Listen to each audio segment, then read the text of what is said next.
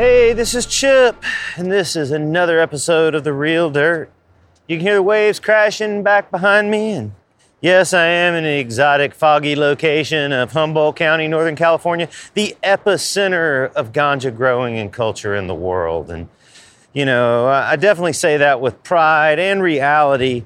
There are more ganja growers, commercial ganja growers, ganja culture, ganja strains, ganja seed, ganja stuff, ganja conversations up here in this large county of Northern California, but there's only 137,000 people that live here. And, you know, it's a great place to be. It's a hard place to be. It's difficult. We are living up here in a rainforest. It rains a chunk of the year. And then if you're on the coast, it's foggy and 50 degrees almost every single day.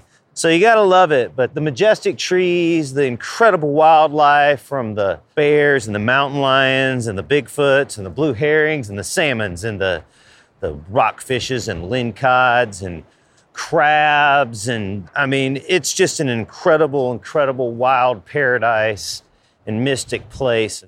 On today's episode, we're just gonna talk a little bit about Humboldt County and what's made it great in the past and what's going to make it great in the future and kind of the problems it's going to have. It's having now. So sit back, fire one up, and listen to this episode of The Real Dirt with Chip Baker. Well, my friends, today you just get to listen to me. I don't really have a guest on the show. I'm walking on this great foggy beach in Northern California. You've heard me talk about it before, but it's one of my favorite hikes, and I decided to start doing a little hike when I was up here in a podcast, and this is one of them. They might not be quite released in order, but, you know, Humboldt County is an incredible place, and it gets a lot of poo-poo from people out there in the cannabis industry. You know, my good friends in Colorado and Ohio and Washington and Oregon, they all want to believe, and rightly so, that they grow the best weed and have the best weed, and they personally may. However, since the 1970s, Humboldt County has been the number one commercial production in all of the U.S., and definitely in California. Now, there were numerous indoor grows, numerous outdoor grows throughout the country from the 70s on till today. But commercial cannabis has been alive and well here, where in Portland or Seattle or Colorado or even Southern California, it's a relatively new commercial business to all of those places. Many of those places have legal cannabis now. Southern California is quasi-legal cannabis. They're going into legal regulation, but it's not quite there yet. But places like Denver and Seattle, they had a marginal cannabis economy. I'm just going to pick a year out here. I'd say about 2009, right? It was growing then, but a marginal economy. And I can say this because I'm also involved in the hydroponics business, selling equipment to growers throughout the country and the world, Cultivate Colorado. And I've seen how it has scaled throughout the country. And I actually moved to Colorado in 2009 to start up Cultivate Colorado because of the growing opportunities there. And in California, I'd already seen it happen, and I'd founded the company Royal Gold and Humboldt Flower Products and made a ton of other stuff. And had seen it kind of happen in California and in Humboldt specifically, and saw it was breaking in Colorado. So, you know, we went to Colorado in 2009, and even in 2009, the economy of cannabis there in Colorado, there was nothing really going on. Not compared to, you know, any community in Northern California, but especially in Humboldt County. Colorado, they legalized cannabis, and people really just accepted it overnight. It was kind of amazing. I mean, it went gangbusters.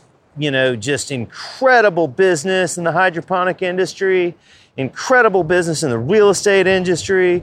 If you're buying and selling real estate warehousing for cannabis grows, man, those are probably your best years ever. And, you know, it's like selling equipment, no lie. I mean, you know, we've grown 10 times since we started out in 2008, and probably even more than 10 times, probably like 100 times since 2008.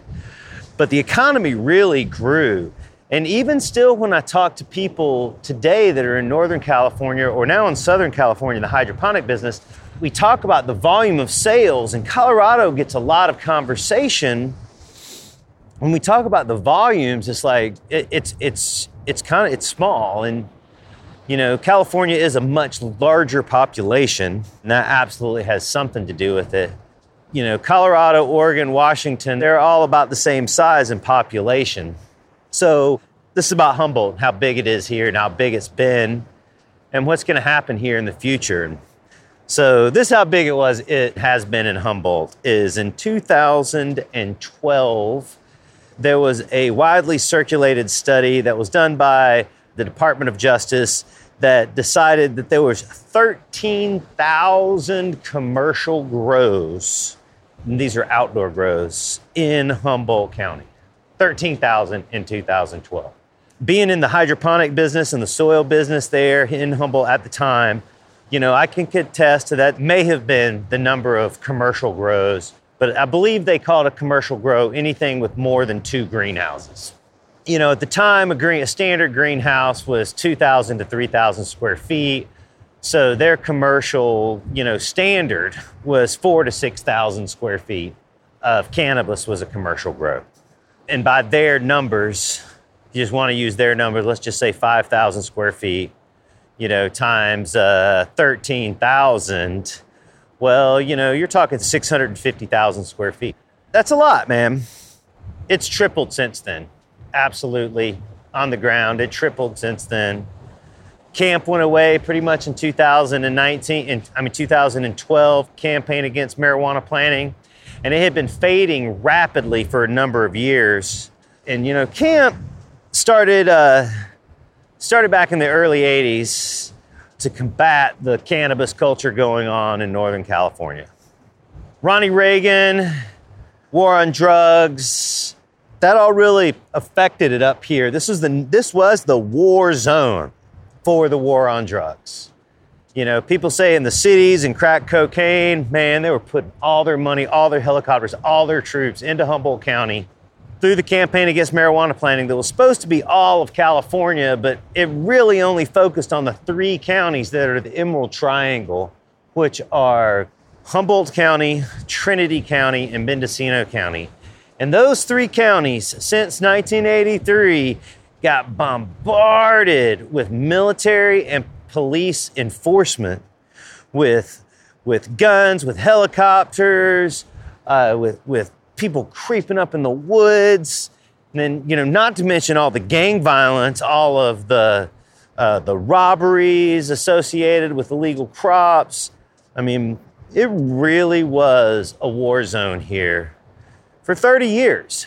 And it's this beautiful, picturesque place like it is right now. I'll sit here and take a picture of where I am so you can see it, how awesome it is. And it's just fucking awesome here. And meanwhile, there was this huge war going on, and that war raged until, I'd say between 83 and 89, the war raged really hard. It really crushed a lot of that large cultivation going on outdoors here in Humboldt and pushed it all inside. And really during the 90s, there was very little outdoor cultivation that was going on here that wasn't under the trees. No full sun as we call it now. But it was all under the tree cultivation. That was harder to see. But people started just going inside, growing with generators, started to establish some decent sized grows. Back then, many people's grows were 40,000 watts. They would have a generator on the flip and have 35,000 watts on one cycle and 35,000 watts on the other, and many different scenarios that creative cannabis growers developed back then. I mean, just huge amounts. And I mean, during this time, you're talking some of the famous weed coming out of here in the 80s. That's all Skunk One, all the skunk stuff, the Afghan haze stuff, the haze stuff. That's all Northern California stuff. and went over to Europe to get rediscovered. And, then here in Northern California in the 90s, you got like Salmon Creek Big Bud and, Trainwreck and Urkel. Those were all like, strains that came out of here during that period of time, developed a lot of indoor cultivation in mind. And then 215 hit in 1997. That really gave people a fighting chance. Greenhouses started going up. The curtilage laws had changed. So you could say, no, this is my backyard, you can't step in it. The District 9th Court had said that you can't just look in people's power bills just because you want to know. The cops can't just call up and say, hey, I want Chip Baker's power bill, right? And these things really gave people a lot of freedom to really expand on their cultivation opportunities, and they definitely did. Light deprivation, which was previously called black box, light dep, early out, people call it all that stuff. It started to become prevalent again. The early light dep revolution really changed a lot of the cash flow of cannabis up here. That really started about 15 years ago. And the importance of light dep is you can manipulate the light cycle of your outdoor cannabis and start, harvesting it in, different months of the year than you would traditionally harvest outdoor cannabis. And if you were in a spot where you can grow weed all year long, like maybe on the coast and elevation where the temperature is good, you got power and water, then you can literally pull every single month of the year using the sun. Maybe you need some additional lights, but most traditionally people just add another harvest or so onto their traditional season, and they pull once or twice in the summer, and then they have a normal outdoor season where they harvest again in the fall, October, Croptober as we often call it. So lots of light dep, and I mean just it just started changing, right? Enforcement changed. Gallegos came into the DA around 2002 as well, and he started saying, hey, if it's medical cannabis, I'm not going to enforce it. Man, people took him for his word for that and started blowing it the fuck up. That is for sure. And all over, patches started to crop up. And, that was 2002. And 2012 was when they said 13,000 grows in the county. And I believe that. I believe that it could have propagated that much in that period of time. Because before, the late 90s, whenever people had small grows, right, the price of cannabis is really high, and everybody hit it. Everybody's trucks were smaller, pieces of properties were smaller, vacations were smaller. And then as 2012 comes along, people got more money. Crops are bigger. Prices of the crops are cheaper, but overall, they're making way more money. Vacations are bigger, trucks are bigger. People go from driving Tacomas to driving 3500 HD grow dozers. You know who I'm talking about. So, the volume of cannabis is just incredible that was coming out of here. Tons and tons and tons and tons and tons and tons and tons of weed. Another figure they throw around 2012, there was $2 billion of cannabis grown up here. Then Humboldt County outdoor alone, man, that's another figure that I don't think is too far off. The amount of cannabis here is incredible, and it really has supported these communities, because you're just talking these small communities that are on the bay in Humboldt, and then some inland small towns of like 200-300 people. The biggest town here is like 15,000 people. And when I mean it supported it in the harvest season, just like last year, a year before, just hundreds and hundreds and hundreds of people filling the streets looking for harvest and trim jobs. And, all the hotels and, full up. And I mean, it's a really incredible, amount of people that come up here during harvest season to trim and weed and to finish growing weed and to buy weed. It's really supplemented the economy, and the cash money that people get from growing ganja, they just spend it like it's a faucet, especially in this type of community where there's nothing much to do. So, you got your shoebox full of money and buy whatever you want at the grocery store, you buy whatever you want at the grow store, you buy whatever you want at the sporting goods store, you buy whatever you want at the trinket store. And It's been good for the local economy. And, it's also been good for local charities. Another great statistic about Humboldt is how much people here give away. There's more donated here to charity than one would think, and proportionally so much larger than almost any place in the U.S. and definitely in any place this size. I mean, it's incredible. How much people give to schools, how much people give to their local charities.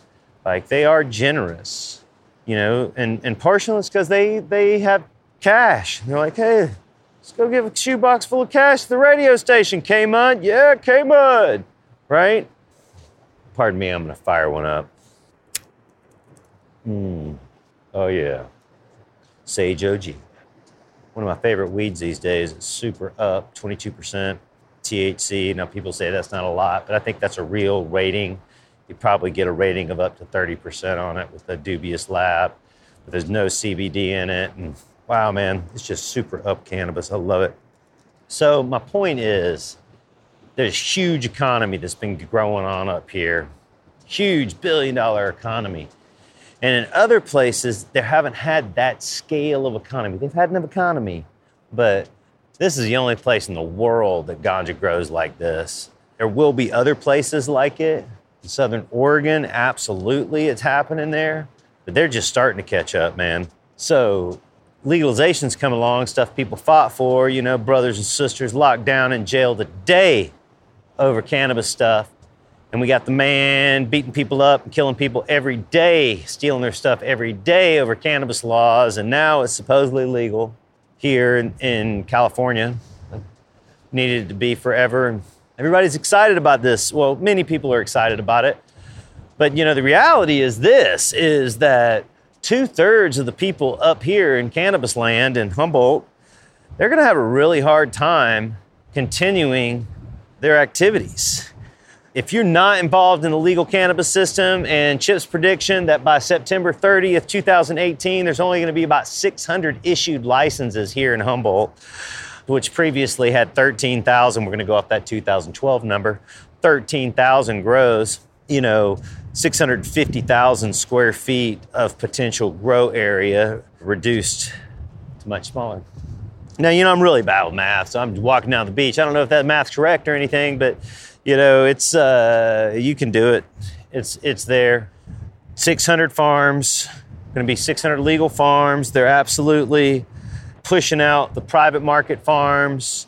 People say, oh, private market's here to stay, but man, I don't know. Now they've got these zoning letters where if they know you're growing cannabis, they can send you a letter and say, hey, you haven't complied. You don't have a license. You got to get up here, get legal or shut down, man. And if you don't shut down, we're going to give you a $30,000 fine on the 30th day. And then every day after that, it's going to be $10,000 until we got a $990,000 fine against your ass.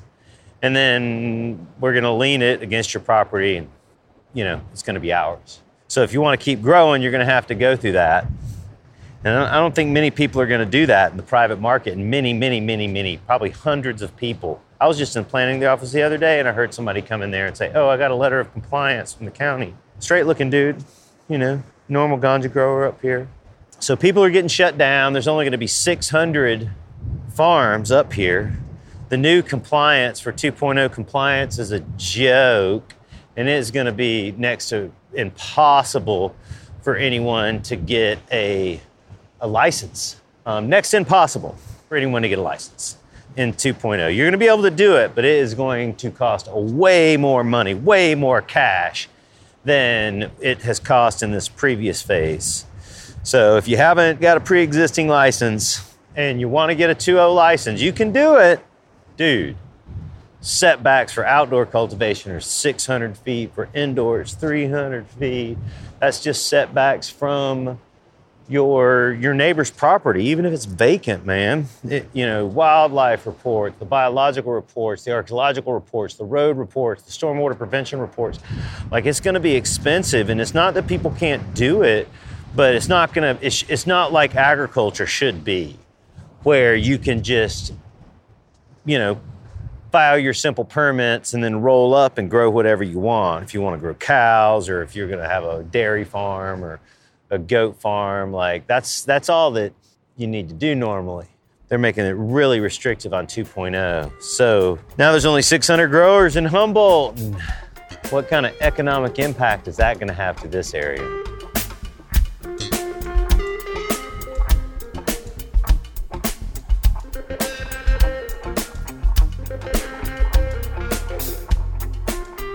All right, back from a little break. Hiking on the beach can be difficult. All that sand keeps your feet down, so always make sure you're well prepared. Today I had a nice pimento cheese sandwich. I don't know if you guys know what pimento cheese, y'all know what pimento cheese is, but pimento cheese is a southern delicacy for picnics and road trips and fishing trips. I myself have eaten hundreds of thousands of pimento cheese sandwiches over time, and I'm gonna give you my mama's recipe. This is Chip's mama's recipe for pimento cheese. If you're out there listening, I know several of my friends, Jake and Ryan, you guys might be listening. Here's what you need.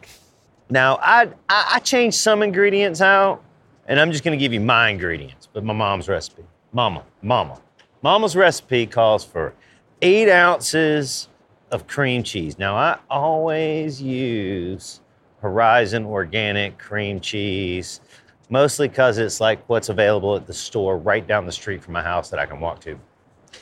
And then you want to use sharp cheddar cheese. You're going to need 16 ounces. That's a full pound for you ganja people out there, 16 ounces of cheddar cheese. And you take one small little jar of pimentos. Now, pimentos, they're like a funky little growing plant. I can't even believe, we eat them. I'm not really sure what they do. They have a peppery-like flavor, but they act mostly as a mixing agent and, an identifier in pimento cheese, because you take these little small jar of pimentos and you mix them in, preferably a mixer, like a KitchenAid mixer. You mix your 8 ounces of cream cheese, your 16 ounces of cheddar cheese. I prefer sharp or even extra sharp cheddar cheese. And your pimentos, and then you turn it on low a little bit. And you also want to mix in a little bit of salt and some garlic and some onion powder. Now, this is a great, great time to use garlic and onion powder. And of course, I use all organic. I pay more for it. Laugh at me if you want to, but I'm a sucker. If it says organic and is really organic, I'm probably buying it. So now I've got my $150 block of cheese, my $600 block of cream cheese, my $40 bottle of pimento cheese, and I've mixed all that together. Now you got to add a little mayonnaise. Now, to this particular recipe, you're going to need probably 2 to 4 heaping tablespoons of mayonnaise. And now here's the interesting point. If you wanted to turn this in to a cannabis food, this would be a great opportunity to put the hash in with the mayonnaise. So if you mix your hash up in your mayonnaise separately, like in your mixing cup, I would say just like it is, without decarboxylizing it or anything, you're going to have to use some keef or hash. If you could decarboxylize your hash, you'd be better off. That you need to put that in the oven at 135 degrees for at least 20 minutes. Now, I'm no scientist on this stuff. This is just how we do it. So, but say we're just making the classic pimento cheese sandwich for road trips, fishing trips, hunting trips, and, just tripping. A pimento cheese sandwich has a nice consistency of a spread, but it's a little thicker. It should be like thinner than a whipped cream cheese, but that's about the consistency of you want. Don't want it too hard. Now, the secret to pimento cheese is you need to take it and place it in the refrigerator for probably 12 hours. So it's a common thing to take this mixture, 1 loaf of white bread. Now, you could use it with crackers or as a dip or however you want it, but you take your loaf of white bread, you take the whole loaf, and you take all of that 24 ounces of pimento cheese that we just made, and we divide it evenly through your 10 sandwiches or 8 sandwiches that you may get out of your loaf of white bread there, Wonder Bread style, right? Just evenly place it and put all the sandwiches together and then stack them all on top of each other and then put them back in your Wonder Bread bag. Now that is a traditional way to serve the pimento cheese. And wow, you'll look like country for show, man. If you roll up to the party, to the campsite, you got a loaf of what looks like a Wonder Bread, and you break out some pimento cheese. Wow, excellent. Hey, just a little tip, also does great for making grilled cheese with the pimento cheese. And if you have any leftover from your picnic, or your camping trip, or you're tripping out, that's what you should do with them. So I digress. We're here talking about Humboldt County and the economic impact legalization is going to bring to it. So I was doing my math wrong, and I'm just going to let you know. I did my math wrong. You're going to have to check some of those numbers we just spoke about. But it's all to scale. It's all proportional. So now we have 600, my prediction, farms. Maybe there's more, maybe there's less, to provide what the government says is 45 million people. What Chip says is more like 60 million people in the state of California.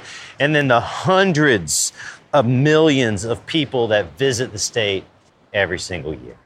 Humboldt County has received 20% of the licensing in the whole state. Santa Barbara, they've received the other 20%, Santa Barbara County. And most of that product's going over there is for extract. A lot of product over here is also extract and oil as well. Lots of product. So the amount of flower on the market, on the regulated legal market, well, it's gonna be really low, man. There's not that many licensings here. So in the whole state this year in 2018, so I predict that cannabis prices are going to raise. They're gonna raise for the farmer, they're going to raise for the middleman, probably going to raise for the consumer a little bit. Now, let's hope this all gets proportional, because in the past it hasn't been proportional. The farmer ate shit and got paid the least amount, and the consumer, they've been paying $50 an eighth for 25 years, 30 years, 40 years even. So, there needs to be some change somewhere along the lines. I honestly think that $40 an eighth, $200 an ounce is a consumable rate for most people. And it's worth that, right? When it gets all the way to the retail area, a retail person. I mean, growing it, you're not going to get paid $200 an ounce. But you need to get paid a chunk of that. And especially indoors. Indoor cannabis is going to be very expensive this year. There's very few legal indoor cannabis operations on the market. The price of cannabis is already higher here than it has been in years for indoor cannabis. Indoor cannabis, I've seen it as much as $2,700 and $3,000 for indoor cannabis wholesale here in California. So it is more expensive to grow here. It's very inexpensive to grow in places like Washington and Colorado and Oregon. So, rightly, it has to be more expensive. I'm just saying, supply and demand. There's millions and millions and millions and millions of sets of lungs here in California that are ready to chief out at any given moment. And they 50% of it is flower. So 50% of the market is going to be concentrate. But man, that's the other 50% that's going to be flower. So you're talking millions and millions and millions and millions of pounds. And you can look at any of the analytics from Oregon or Washington or Colorado, where they have 3 million, 4 million people, and just multiply it by 12. And that's going to be California. That's going to be conservative California. Because, man, California, they know how to party, and people smoke weed here like no place else. And just the volume consumed here is just incredible. So I believe it's going to be bigger than people think, but it's going to have some problems, man, along the way. So there's going to be all this money. Matt Bickle, one of my great friends and previous guests, said to me that at any revolution, there are going to be people that win it, and there are going to be people that lose it, and there are going to be people that win the power and lose the power. And they're going to be people that take the fortunes. They're going to be people that lose the fortunes. And there's going to be a transition of wealth for sure within this new economy. And I'm not quite sure where it's going, but I'm telling you, the shop and merchants of Humboldt County in Northern California, they're going to take a huge hit. They're just not going to be that much free-flowing cash like there used to be. Like, proportionally, there's still going to be a chunk of ganja grown here, but it's not going to be spread out the same. And there's definitely not going to be as many people, you know.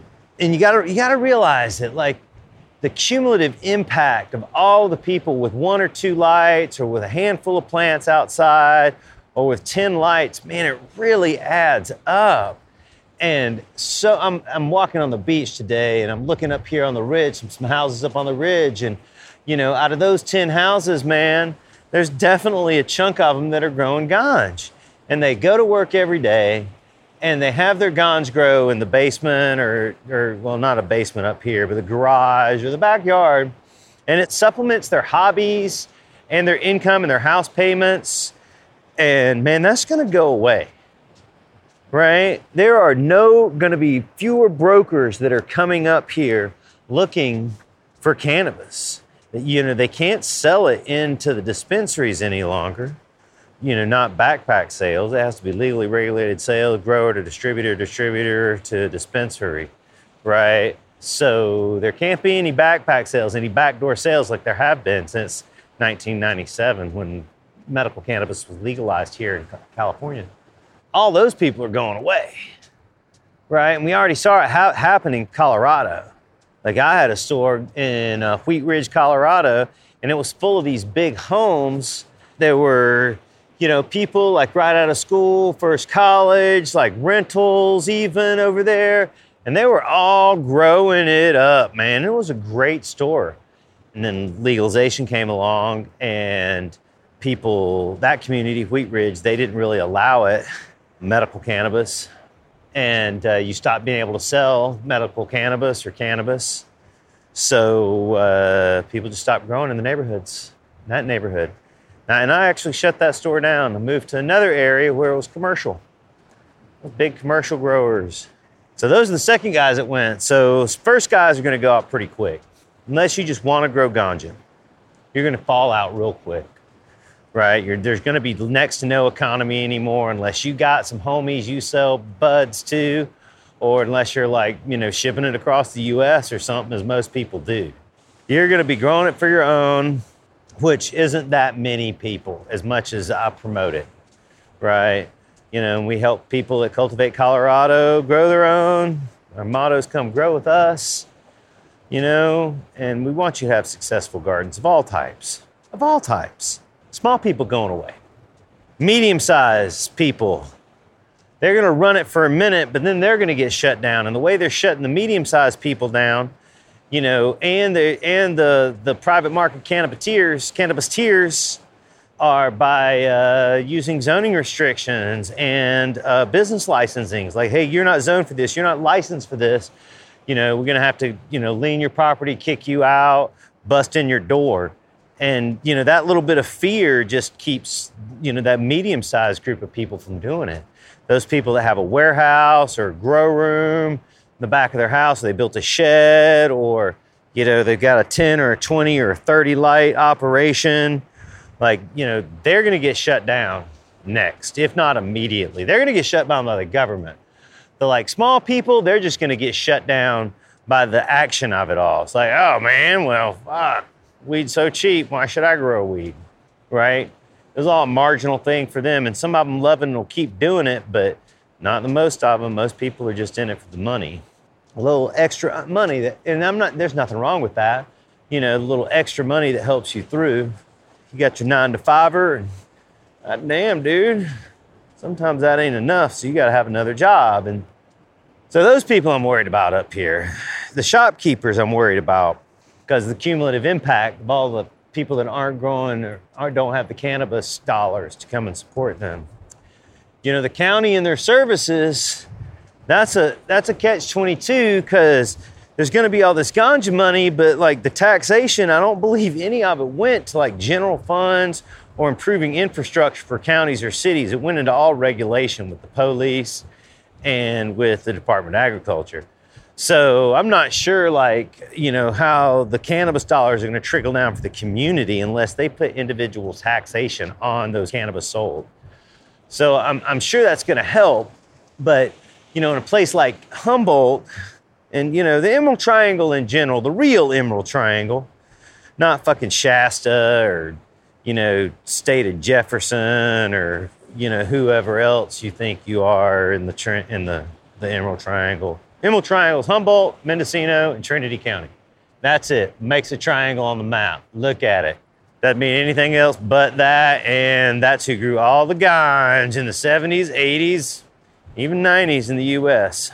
It's where it all came from, pretty much. Either that or Mexico. Some random grows that never lasted or didn't last too long in other parts of the country. And those brothers are still probably serving time in jail for some of that stuff. Little moment of silence for those guys. Babbling a little bit. But you see, weed still ain't legal. And even when it has become legal in states, like there's still people in jail for committing crimes that might not be considered illegal now. So just remember that. So now we got 600 people with licensing, and 600 people's my number by the time this comes out. Maybe there's more people, but I'm just saying there's 300 people with licenses today as of July 20th that are real licenses in Humboldt County. Then there's a bunch of interim licenses, and I believe only about 300 of those licenses are going to be able to reach the finish line here and get permanent licenses by the deadline of September 30th. So people aren't going to stop growing weed, that's for sure. They're going to keep growing it, and all the bootleggers and outlaws out in the hills, they're going to try to keep growing it. But, you know, like I said, with these letters by the county about zoning compliance and business compliance, one neighborhood I know got 40 different letters in the whole neighborhood. You know, and they're just trying to push people out. And I get it. They should be pushing people out that, you know, that don't want to compete in the legal cannabis market, right? And it's fair the way they're doing it as opposed to, you know, guns and fucking bullies, right? So we need to legalize weed, man. I don't want to bail anybody else out of jail, and I don't like it when my friends are in jail. Family is in jail. And if you've ever had that happen, you know what it means, man. You know, and it's not fucking cool at all. And, you know, it really is against our civil liberties. And that's why weed's legal now in so many places. One of the reasons. So the county's getting less money. There's 600 small farms. Most of the farms in Humboldt are less than 10,000 square feet. Those are all small farms. You know, cumulatively speaking, it's going to be a few acres there, but nothing to compare what it used to be. Nothing compared. 1/10 or something. So, where's the money going? What's going to happen? It's not like there's going to be less weed that needs to be smoked. And no, you're absolutely right about that. There's definitely the same amount of weed, if not more, this desire that's in demand that needs to go into the supply. But the supply has been flooded with a lot of private market, gray market weed. And that's why the prices drop. So when people say, oh, look what legalization's done, it's like, well, actually, it's quasi-legalization that made the price drop like this. Next year, the price will go up. And it's this year, 2018, the price is going up already. It's already going up for the farmer. You know, it's going to go up to the end user too. That's how it is. So what's the future here? The future here is that if you have a license, a pre-existing license here in Humboldt County, man, you need to work hard while the sun is shining. What do they say? Make hay while the sun shines? Well, right now is the time to make hay, because I believe there's only a few years when it's actually going to be affordable and you're going to be able to make some good money. And, you know, take that money and pay off all of your bills and extraneous costs and hope that you can come out of this thing and be able to just, have a lifestyle and your farm paid for you and you're truly into cannabis and you can continue growing it, or, you build up such a business that someone comes and buys it. So, that's how it rolls. You work till you retire or you sell your business. And for the next 3 years, man, just like keep the same truck. Don't go on vacation. Make sure the kids got everything they need, but not too much. And pay off all those debts, all those bills. Make sure you got those taxes paid, man, because they're on that shit, man. You can't hustle that at all. Man, just really go for it as much as you can. If you're planning on doing anything bigger, plan for the future. Don't plan for now, that's for sure. If you got a 10,000 square foot garden and you want a bigger one and you're going to apply for a 2.0 or go get something someplace else out in the world, make sure you get as big as you possibly can get and afford to run, or else you're going to be left behind. Make sure you dial in your business plan. You can make some money on 10,000 square feet if you mind your P's and Q's, you work on the quality of your ganj, you work on your profit margin. You can make some cash. It can be done, and you're doing it right now, many of you out there. So my prediction is people are still smoking weed, and people are still growing weed, and property value in Humboldt, if you have a timber property that's not weed legal, it's going to drop. If you have a higher end residential house, I believe your prices will stay about the same. The lower ones are going to stay about the same, and everybody in the middle, they're going to have some price drops in their real estate. 2/3 of the people are going to leave the cannabis community up here. Whether they go and get other jobs for other cannabis people, I guess they still stay in the community then. But 2/3 of the people are going to stop being independent business owners. That may be good or not.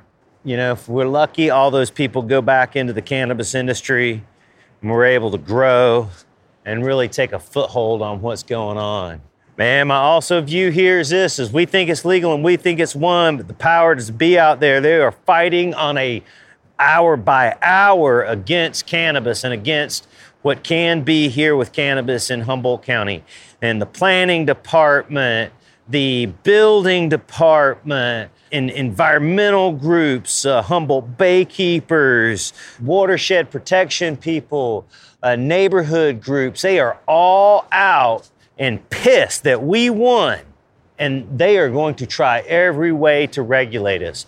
So while we're trying to comply with your new regulations, you've got like your new application going, man, all those other guys, they're out against you and are out making laws that don't benefit you, right? Because there's very little input from people who actually know what's going on in the cannabis industry into what's happening.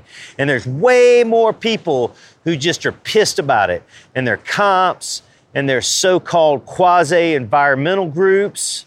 They're the other powers, the school boards that just don't like cannabis and don't see its beauty and don't see its power as a plant, are scared of the mind-awakening, potential of THC and CBD and cannabinoids.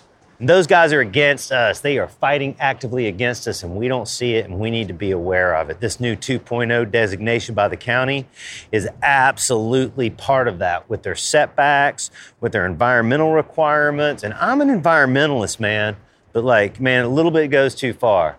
If you can perform a commercial logging operation on a piece of property, then you should be able to grow 10,000 square feet of ganja. Hands down.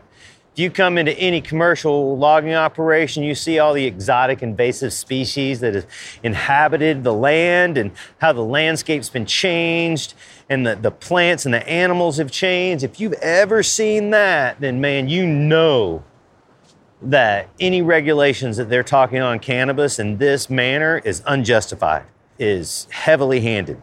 We have to really pay attention. You're going to have to call your representatives. You're going to have to talk to people. You're going to have to talk to your neighbors. You're going to have to bond with your neighbors. You're going to have to find out who else has licensing in your neighborhood and get together, because there's other people in your neighborhood that are pissed that you got a license and are going to actively try to cause as much problems for you to do business as they can. And you might think I'm paranoid. One of my attorneys, Josh Koppel, he thinks I'm a little paranoid. But I just see it, man. Like, we won, and now they're pissed about it. And we don't make the laws. They do. So we got to get in there and put our 2 cents in. Be like Ron Edwards down there in Mendocino County, man. He is down at as many Board of Supervisors meetings as he can so he can make sure that he's going to have a sustainable business for years to come in the cannabis industry. Ron's working hard to be able to do that. And we're all going to have to get together. Like with Hezekiah Allen. Man, you know, he's doing a lot of great work to help the small farmer, but, you know, he's struggling. You know, it's a big fight there. You know, we all have to donate to those organizations, and we have to be a part of them. We have to talk to other people about what's happening. So there it is, man. That was this episode of The Real Dirt. I hope you like this episode. I know it's just me walking on the beach, stoned on ganja food, talking about Humboldt County economics, doing bad math, but I enjoyed myself. And, you know, I'm glad I'm out here and there's nobody around because I really do look like I'm just talking to myself. So this episode, you can download this episode and others at therealdirt.com or The Real Dirt podcast on iTunes. Please subscribe onto iTunes, Real Dirt Podcast. And look for some other stuff we got coming up. Just a little hint, I got a book coming out soon. So if you're interested in thriller, drug crime novels, then check it out. I'll let you know more about that later. All right, well, I'm gonna enjoy the rest of this hike. I got another mile or so to go. Fog's getting thick, I better fire one up and smoke out the beach. Real Dirt.